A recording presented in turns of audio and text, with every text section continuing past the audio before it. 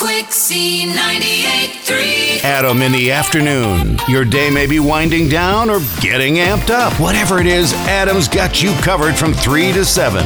Weekdays on Quixie 98.3. Quixie 98.3. Pandemic has disrupted a lot of supply chains, and the latest item to be experiencing shortages is Lunchables. If you're a parent like me, those kids love Lunchables, and what are you supposed to do? Parents have actually been complaining about their shortage and having trouble finding Lunchables for their kids' lunches. They say that they're seeing signs in the stores like that read ingredients and labor constraints, and they have put the product on allocation until next year. I've actually seen some of these signs as well.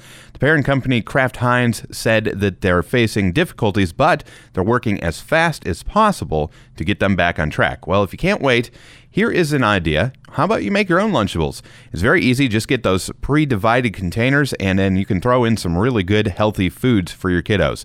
So some examples of things you could include: rolled deli meat. How about a boiled egg, sliced pepperoni? My youngest son would just love that. There's cheese cubes or slices, sliced apples, grapes, or berries. You could also include whole grain crackers, for example, or pretzels.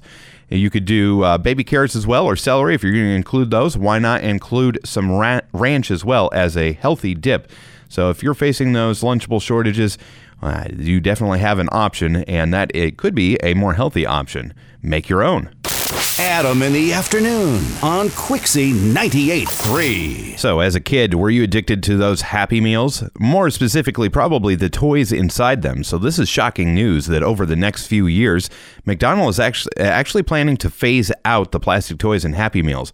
They're going to still include toys, just not ones made of plastic.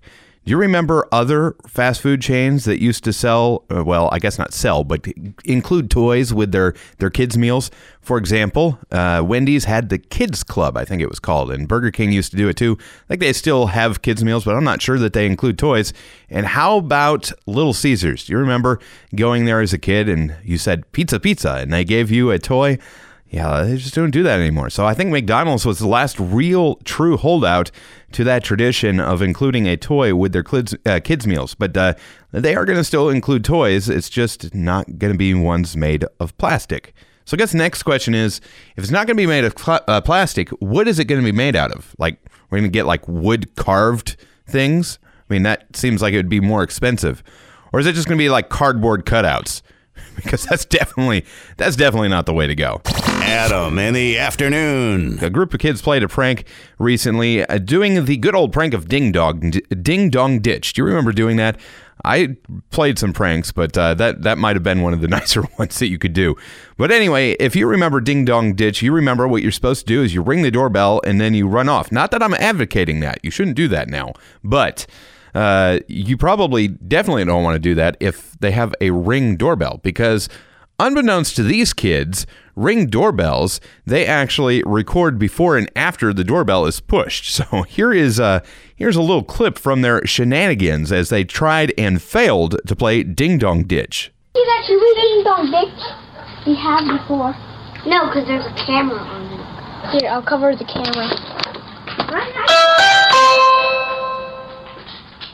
Yeah, there you go. They covered the camera. Too bad they were caught in the act.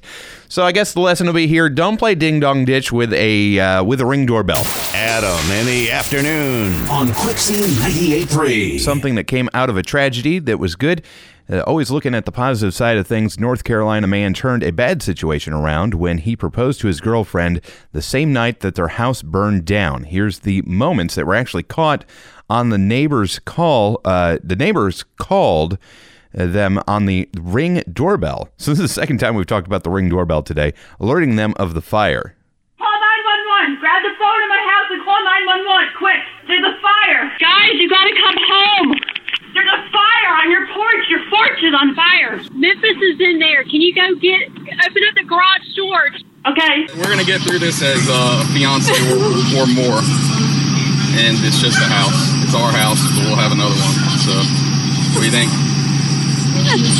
So that's really cool. He ended up proposing to her. You know what? At the end of the day, he's right. It's just a house. Houses can be replaced, but people cannot. So this is cool that nobody was hurt in the fire and that they were able to create a new beginning out of this tragedy. Adam in the afternoon. It's Thursday, which means it's time for Crime Stoppers here on Quixie.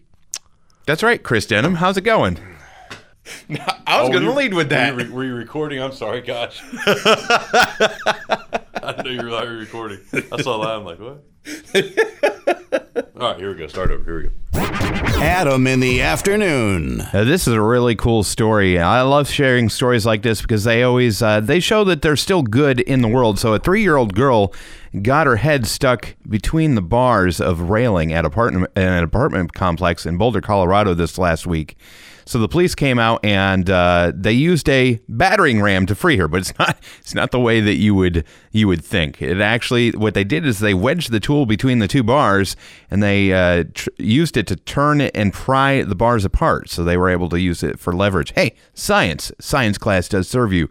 The little girl was amazed and relieved that the police got her out. So the news anchor asked the little girl what she wanted to be when she grew up. Well, here's a little clip of this heartwarming story. Police come and throw my head out with a big heavy tool. My sergeant who was with me came walking up and had our ram that we use for knocking doors open, and he had a great idea of putting it perfectly in between the railing. We were able to pry the railing apart just enough to have her take her head out. All right, so what did the little girl say she wanted to be when she grew up? She wanted to be a silly witch for Halloween. Adam in the afternoon on Quixie 98.3. A social media post going viral of 4 young men in Florida doing something good for a change, pushing an older woman on her broken down scooter home in the rain. So here is Caddy Castro, one of the original posters of the pictures, and John Morgan Mesa, one of the young men, talking about what happened. You don't have to be seen. You don't have to be noticed to do something good. Oh, she was very happy. We had a really rough day, and honestly, the thoughts that kind of went through our head were, okay, well, yes, our day was rough at work, but could be much worse. So no, all we were trying to do is just someone needed some help. Yes, absolutely. They were doing some good stuff. So her scooter had broken down and she was just a few blocks from home. It was raining. They were able to push her home. It's nice to see people doing good things around helping others in need. Adam in the afternoon. If you've ever been burned by buying bread that goes bad just after you brought it home, you're probably going to want to pay attention to this one. The dates on the bag, of course, you pay attention to that. But did you know that there's actually the color of the plastic tags can actually be important as well? So according to Reader's Digest, commercial bread is baked and delivered on a strict schedule to keep it as fresh as possible. And the color of the tag on the bag indicates the day of the week that it was baked. So even though there's a quote-unquote sell-by date, the colors are supposed to make it easier for the staff in the store to rotate the fresh bread in and out. So if fresh bread in, older loaves out. And because of that, you probably will only see 2 of any given color at any time. So bakeries usually have Wednesdays and Sundays off. So there's only 5 colors. Here's the colors. Blue is for Monday, green is for Tuesday, red is for Wednesday, white is for Friday, and yellow is Saturday. There's an easy way to remember that because the names of the colors are actually alphabetical by the day of the week.